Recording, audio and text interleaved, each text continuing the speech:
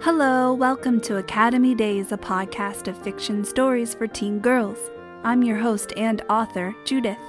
Find a comfy spot and enjoy. Academy Days, Episode 5, A Loose Shoelace or Two. Lacey Winters entered study hall and made her way to the seat next to Gray. "Whoa, what happened to you?" Gray asked, pausing mid-highlight. Lacey eased herself into her desk and tried not to wince. "My life took a tumble," she said. "In fact, I think it just crash-landed for good." "Yeah?" Gray looked down at Lacey's feet. "You might want to tie your shoes before your body takes a tumble, too." Lacey laughed, one of those high-pitched, hysterical laughs befitting someone on the way to the madhouse. "What's so funny?" Gray gave her a "you are so weird" look. "Oh, nothing. I just may have murdered someone." Lacey covered her face with her hands. "I wanted to cyber school, but not from the juvenile penitentiary." Gray didn't respond, and Lacey had to look, had to see the pale shock on her classmate's face. But when she glanced over, Gray was simply switching from a blue highlighter to a green one. "I'm speaking of the death of my social and love life, Gray. I fell on the stairs. When I stood up, there was Corin, lying unconscious on the floor. I must have knocked him over in my fall." "So he's unresponsive?" Gray asked. "Well, no. He was awake when I left, but—" "Then you didn't commit murder." Gray waved the green marker and bent over her note cards again. "Sometimes these deaths are delayed. Everything seems fine, and then the person just keels over suddenly, and I could be charged with, what is it? Invariable person slight." Gray snorted. "Involuntary manslaughter?" Lacey stifled a wail by pressing her face against her backpack. At this point, the study hall teacher thought all talking should cease. What did study hall teachers know of heartbreak and murder? As if one could just concentrate on schoolwork or even the peasant princess at a time like this. Lacey decided then and there that the least she could do was collect Corin's assignments for him. Even if he was rendered incapable of study, it would be one step in the long road of penance she owed him. She only hoped his parents wouldn't grease their porch steps in anticipation of her arrival. Then again, she couldn't blame them if they did. Nevertheless, she took his porch steps carefully that afternoon. She pushed the doorbell and rehearsed an apology as she waited for Corin's mom to open the door. But when Corin himself opened the door, Lacey nearly choked. She hugged an armful of folders and textbooks to her stomach and waited for him to start yelling. "Oh, hey, Lacey," he said. "Come in." Her feet refused to move. She held the books out at arm's length. "Here, and I'm so sorry."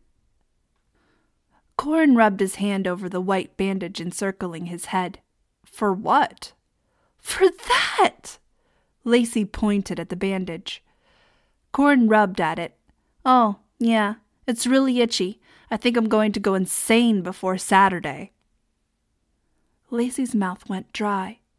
Not only had she given Corin a concussion, but his mind was permanently damaged.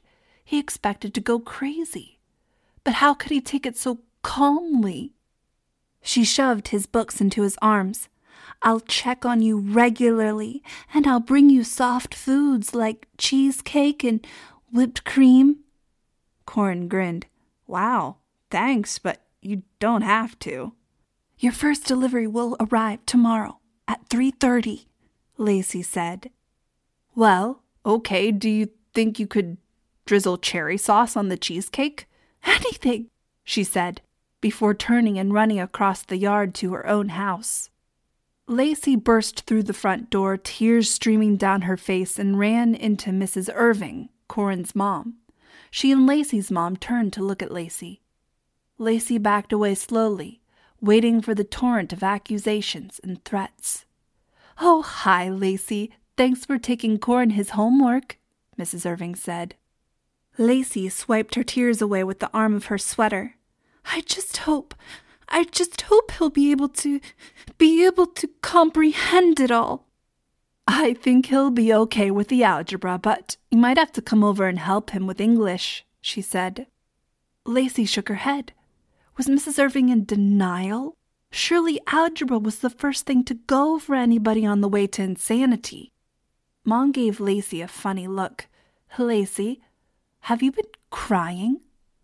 Well, what do you expect? Lacey collapsed onto the floor and burst into tears again. I've just sent my high school sweetheart and the future president of the United States into mental breakdown. Mom flapped a tissue in front of Lacey's nose. I have no idea what you are talking about, but your shoes are untied. You'd better take care of that before you fall or something. Lacey took the tissue and tried to blow her nose quietly. No need to add unpleasant noise to Mrs. Irving's distress. Well, like I said, Corin was talking to his friend and walking down the stairs backwards. He missed a step and fell against Lacey, Mrs. Irving said. He has a nasty bump on the back of his head, but the doctor said the bandage can come off Saturday morning. We're just glad Lacey was there to help break his fall a little. The injury could have been far worse. The bandage is driving him crazy, though. Lacey stopped mid-nose blow and stared up at the two women. The phone rang just then, and Mom grabbed it up from the hall table. A moment later, she turned to look down at Lacey. Corin says he wants blueberry sauce, not cherry. You mean it wasn't my fault? Lacey said in a breathless voice and tried to stand up.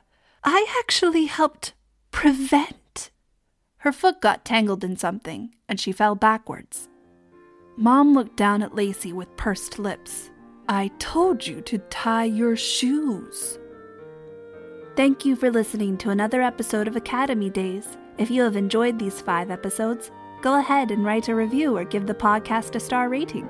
Thanks for your help. Until next time.